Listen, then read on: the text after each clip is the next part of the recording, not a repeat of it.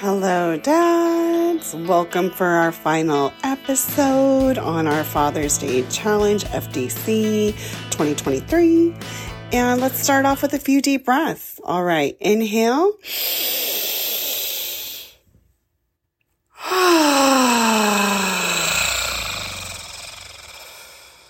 And again.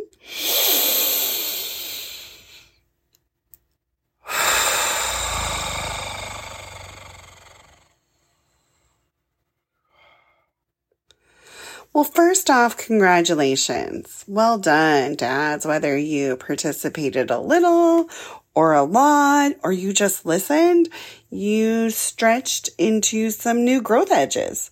So congratulations. That is cause for celebration alone. And the invitation here is now to reflect back from a place of not being triggered on your Father's Day. I'm here to ask you if there were pockets of goodness. That's data. What made it good? What were you doing? Who were you with? What were you not doing? Were you alone? Were you in an activity? Were you by yourself? Were you with your pet in nature? What were the conditions that made those moments good for you? And let's make a note of it. Because next year, instead of only doing that for 2 hours of the day, maybe you want to do that for 4 hours. Were there other moments that were good because maybe you were having a conversation or a text message with a friend and it went really nicely and you've got joy from that? Let's take notes.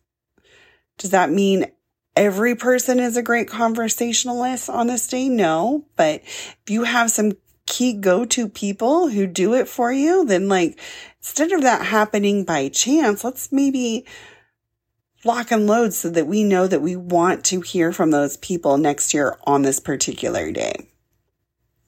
Right? Let's start dialing in the combinations of things that were winners. That comedy special, did it work for you? Is that now your new go-to comedy? Or is it just good to know that oh yeah, I could always turn to something funny and watch it and that was helpful? Did you drive around? Did you find that helpful? Did it help you regulate or think or ponder or be productive? Or did you drive around and do the chore but are still just as frustrated as you were when you got in the car? Did you listen to the playlist maybe while you drove? While you ate the Slim Jims? And I don't know. Did you layer these things up? Did you adjust it in any way to make it your own?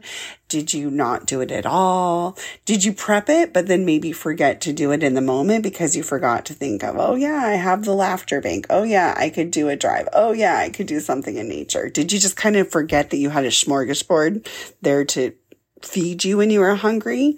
And instead you went and made a meal when you're oh yeah, I kind of forgot. It's okay if you forgot. No big deal. It's new, right? You may have forgotten that you prepped a bunch of tools and opportunities and you weren't able to utilize them. Just notice. Next time that probably won't happen, right?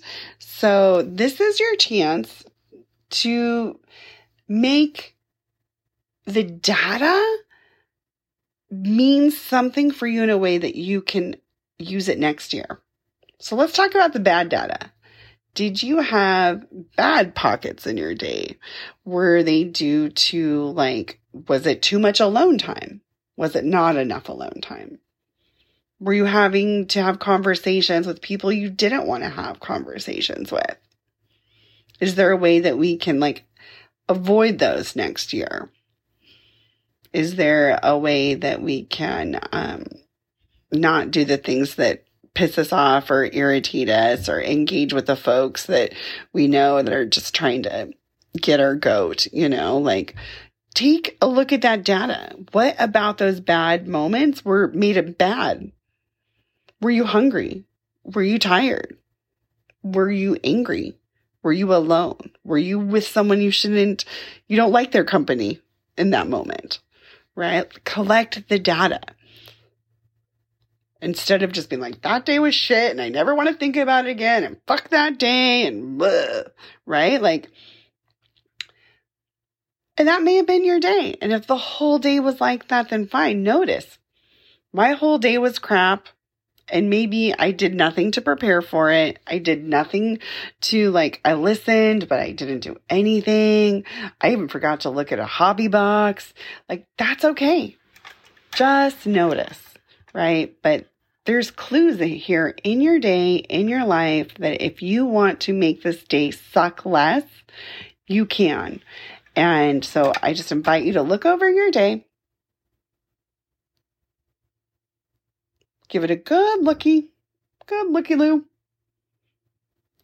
And identify what worked. Can I make my day next year look more like that? Or have bigger pockets of that? Or bigger distractions, more distractions, plentiful distractions. Being pleasantly distracted on Father's Day, total win. You can have that too. So, we will be back next year. We will be running the challenge again, but don't start from square one. You are now you're not a novice at this. You've got data. You've got stuff you can work with. You are in a better position now for next year than you were before. So use the data, harness it, make it work for you. Rinse, refine, repeat. That's the name of the game. And look at you. You are officially holding space for yourself on high stakes days. That's how you do it. That's how you get it done. So you can do this for Father's Day. You can do this for court days. Yeah. So just throwing it out there. These are skills you are learning, you are getting better at, and you can continue to get better at. Join us back here year after year. You can get better, and your Father's Day can totally suck less, whether your children are with or without you, regardless of your reunification status. There we go. And until you're reunified, you still get to have pleasant, supportive Father's Day that serve you and nourish you. That is your right as a father.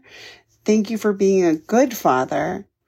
And until you are reunited and back in relationship with your kids, continue to support yourself. Your love is needed. We are going to need you in good, high functioning performance order so that when you are reunited, you can swoop in without skipping a beat and get back into refathering your children. Until then, I am wishing you so much ease, love, and strength. Feel free to join us in our PA support group online or come back for regular podcast episodes. All right. Until next time, bye for now.